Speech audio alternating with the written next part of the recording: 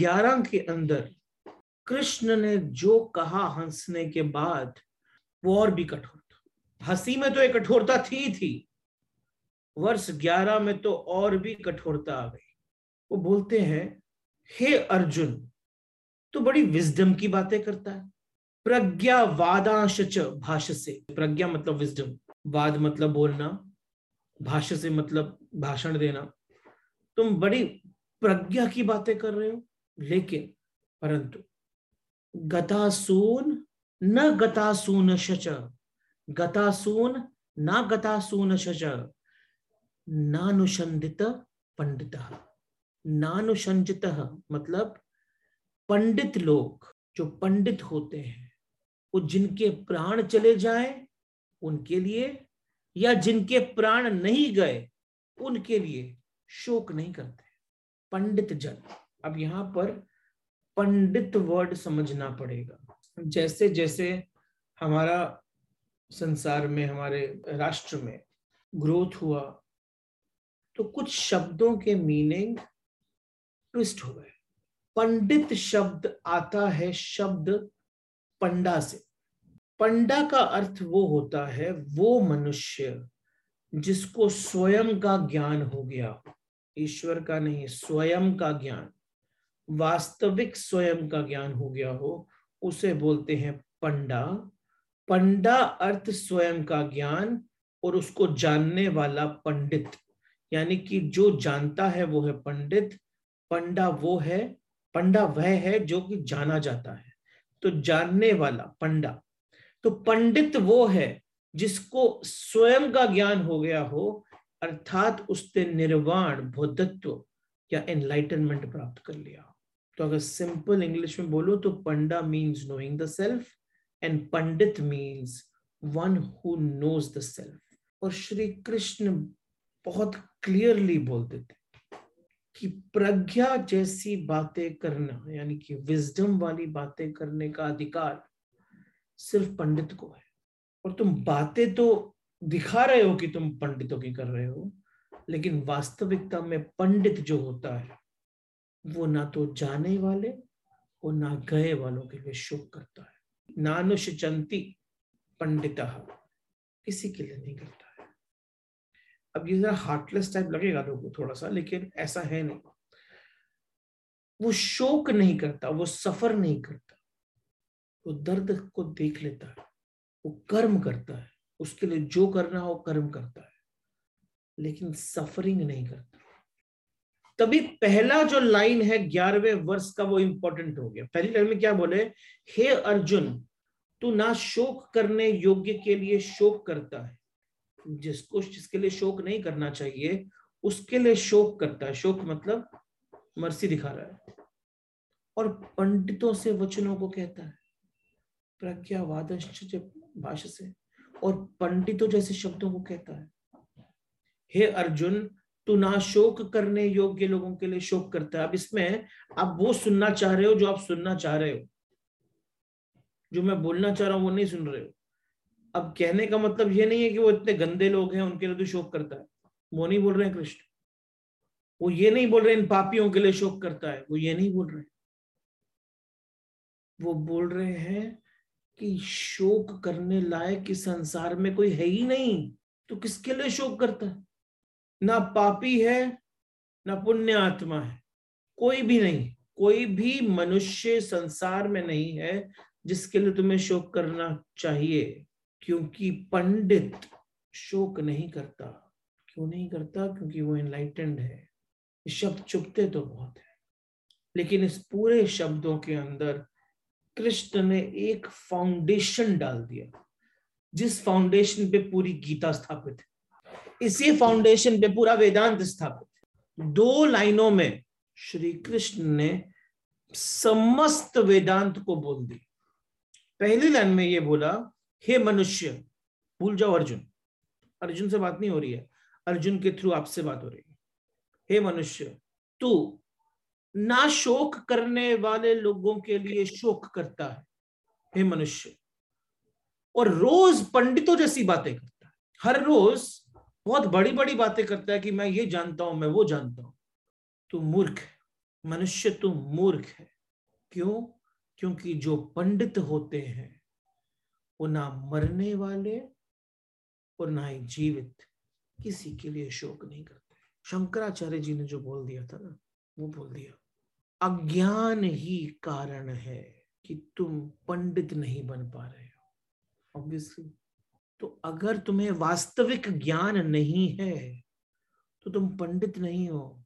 तो पंडितों जैसी बातें भी मत करो, वो अहंकार है, वो वास्तविक सत्य नहीं है। अब जरा सोचने वाली बात यहाँ पर यह है कि अर्जुन को कृष्ण ये क्यों बोल रहे हैं, या अर्जुन के थ्रू ये कृष्ण आपसे क्यों बोल रहे हैं? अर्जुन के थ्रू श्री कृष्ण आपसे ये इसलिए बोल रहे हैं क्योंकि जो ये सुन रहा है या सुनने की क्षमता रखता है, वो अपनी यात्रा विचारों से निर्विचार की तरफ जाने के लिए रेडी है। तो उसे खींच खींच कर निर्विचार अवस्था में लेके जाना, उसके लिए ये पूरा टेक्स्ट है गीता। और कृष्ण ने 2 ही शब्दों में, 2 ही लाइनों में इतना कुछ बोल दिया। फाउंडेशन रख दिया उन्होंने पूरी की पूरी गीता का इन 2 लाइनों में। इन 2 लाइनों में श्री कृष्ण ने क्या फाउंडेशन रखा? इन 2 लाइनों में श्री कृष्ण ने ये फाउंडेशन रखा कि अगर तुम ज्ञानी हो, वास्तविक ज्ञानी, यानी कि अगर आपको नॉलेज आती है एनलाइटन अंदर करने के लिए, शुद्ध करने के लिए, आपको स्वयं का ज्ञान होता है, तो फिर आप सफरिंग को ट्रांसेंड कर सकते हो। शोक का अर्थ है सफरिंग, यानी स्वयं के ज्ञान के उपरांत ही सफरिंग ट्रांसेंड होती है। तो बात तो वो अर्जुन से कर रहे हैं। अर्जुन से ये बोल रहे हैं कि तू उनके लिए शोक करता है जो शोक करने योग्य नहीं है, और बातें तो बड़ी पंडितों जैसी करता है।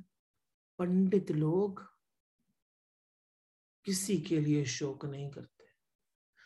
अब तो अपनी स्थिति देखना अर्जुन, एकदम सफरिंग में बैठा है, तेरे से गांडीव नहीं उठ रहा है। अपनी स्थिति देख। और जो तो तर्क वितर्क दे रहा है ना मेरे को, पंडितों वाले बुक से पढ़े हुए, वो तर्क वितर्क तेरे अहंकार का रूप है। अगर तू पंडित है तो पंडित तो ऐसी स्थिति में आते ही नहीं है। अगर तू सत्य जानता है तो सत्य जानने वाले लोग ऐसी स्थिति में नहीं आते। सत्य जानने वाले लोग हमेशा एक समावस्था में रहते, समान अवस्था में रहते हैं। ना तो उनको कभी भी शोक होता है, ना ही उनको कभी ग्रीवियंस होता है, और ना ही उन्हें कभी एक्साइटमेंट होता है। पंडित वो है जो सफरिंग को ट्रांसेंड कर चुका है।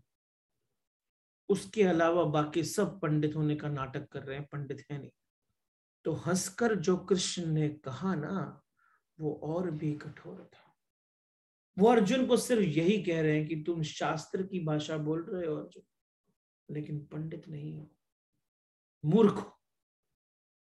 क्योंकि शास्त्र में तो ये लिखा ही नहीं है अर्जुन। और बार बार ना, अभी जब मैं अर्जुन बोलूंगा तो अपना नाम ले लेना उस समय। मैं अर्जुन नहीं बोल रहा हूं, ये श्री कृष्ण आपसे बोल रहे हैं। अब अपना नाम लेना बार बार, जैसे जैसे मैं अर्जुन बोलूंगा तभी अंदर झनकार होगी, नहीं तो लगेगा कि मैं अर्जुन को समझा रहे हैं श्री कृष्ण। मेरे लिए नहीं बातें, ये उसके उनके लिए बातें, ये उनके लिए बातें नहीं है, ये आपके लिए बातें हैं। अर्जुन के रूप में आपसे बोला जा रहा है। अब बोलता हूं वापस से, अपना नाम लेना। हे अर्जुन, तुम शास्त्र की भाषा बोलते हो लेकिन पंडित नहीं हो, मूर्ख हो। क्योंकि शास्त्र की भाषा बोलते हुए जो तुम तर्क दे रहे हो, जो तुम निष्पत्तियां निकाल रहे हो, जो तुम कंक्लूजन्स निकाल रहे हो, वे तुम्हारे अपने कंक्लूजन्स हैं। शास्त्र नहीं बोलता है सब कुछ। शास्त्र की भाषा क्या बोल रहा है?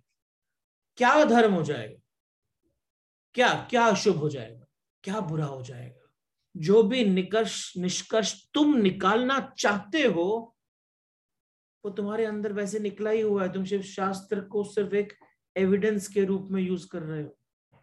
मूर्ख, ये लास्ट टाइम बोला था मैंने, मूर्ख और शास्त्री मूर्ख और पंडित में एक ही फर्क है।